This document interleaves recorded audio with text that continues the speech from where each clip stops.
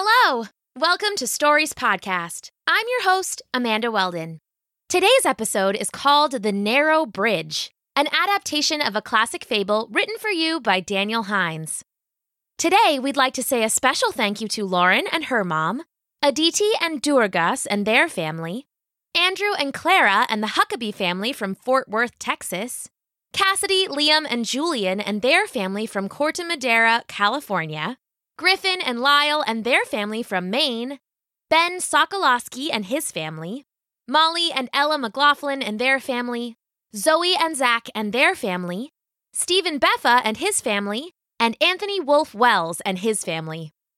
Thank you so much, Anthony, Stephen, Zach, Zoe, Ella, Molly, Ben, Lyle, Griffin, Julian, Liam, Cassidy, Clara, Andrew, Durgas, Aditi, and Lauren. You are part of what makes it possible for us to continue to produce fun new stories for our listeners. Also, we were nominated for Best Kids and Family Podcast in the first ever iHeartRadio Podcast Awards. Winners are decided by judges and listener votes, so if you'd like to vote for us, you can do so on the iHeartRadio website, or you can visit www.storiespodcast.com/vote, and that will take you to the right page. Voting is open now until January 6th. Thanks! Enjoy the episode! The Narrow Bridge. High up in the Himalayan mountains, in the chilly place above the clouds, there was a wild world of winter animals. They came large and small, they came strong and came slender. Mighty goats leapt from craggy ledge to craggy ledge, ice-white leopards purred among the frozen stone.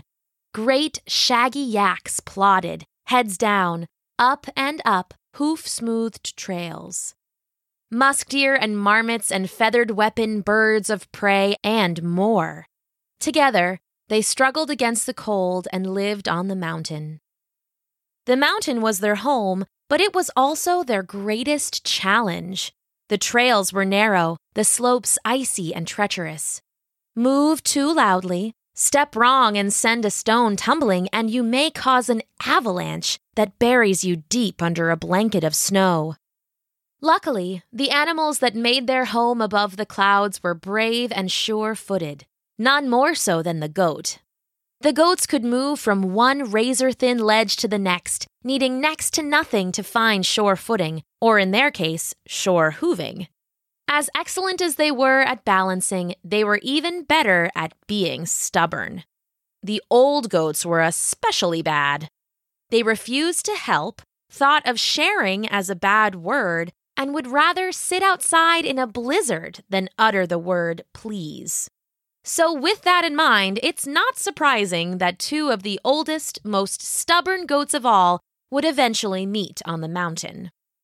One was the brown-gray of dirty snow, the other was the gray-brown of snowy dirt. Both were irritable and prone to loud complaining.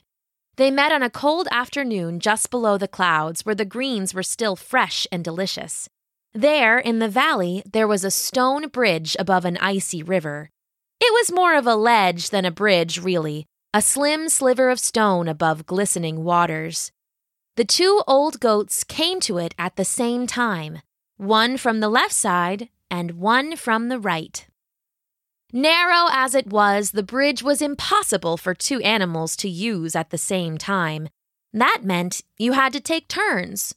It could be tricky, but most animals shared the bridge just fine.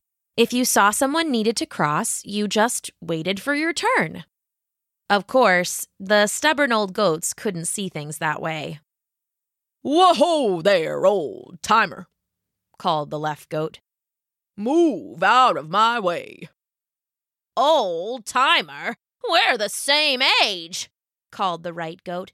"Now you move out of my way." The goats both took a step forward, their hooves clip-clopping on the thin stone bridge.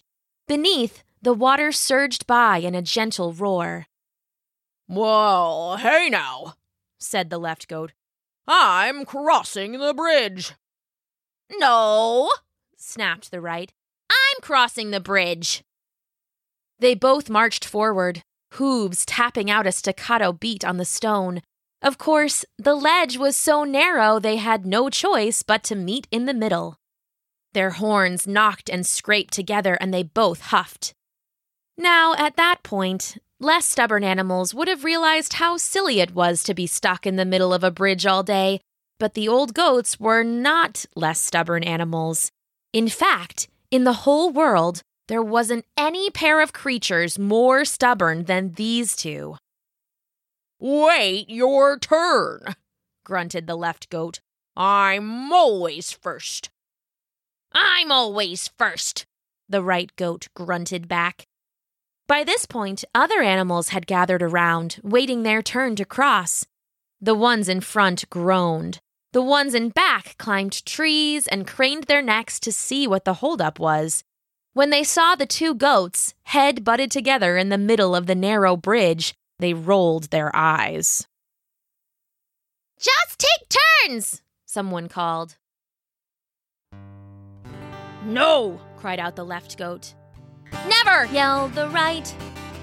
And instead of giving an inch, they both began to fight.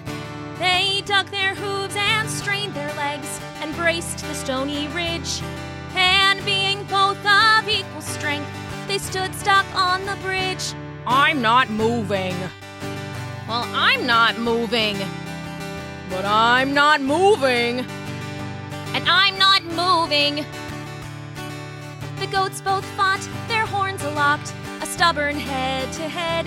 And rather than just taking turns, they stood there still instead. The animals waiting to cross, their patience wearing thin. They saw the goats, their horns aloft, and so the crowd chimed in. "Don't be stubborn, just take turns. The more you feud, the less you move. The standoff is absurd. Now we're all here waiting for you, neatly in a line. Think of us and our concerns. Put aside your pride. Right now, right here, we're getting mad. This fact we can confirm. Now's the time for lessons learned, or else this bridge you'll burn." "I'm not moving." "And I'm not moving."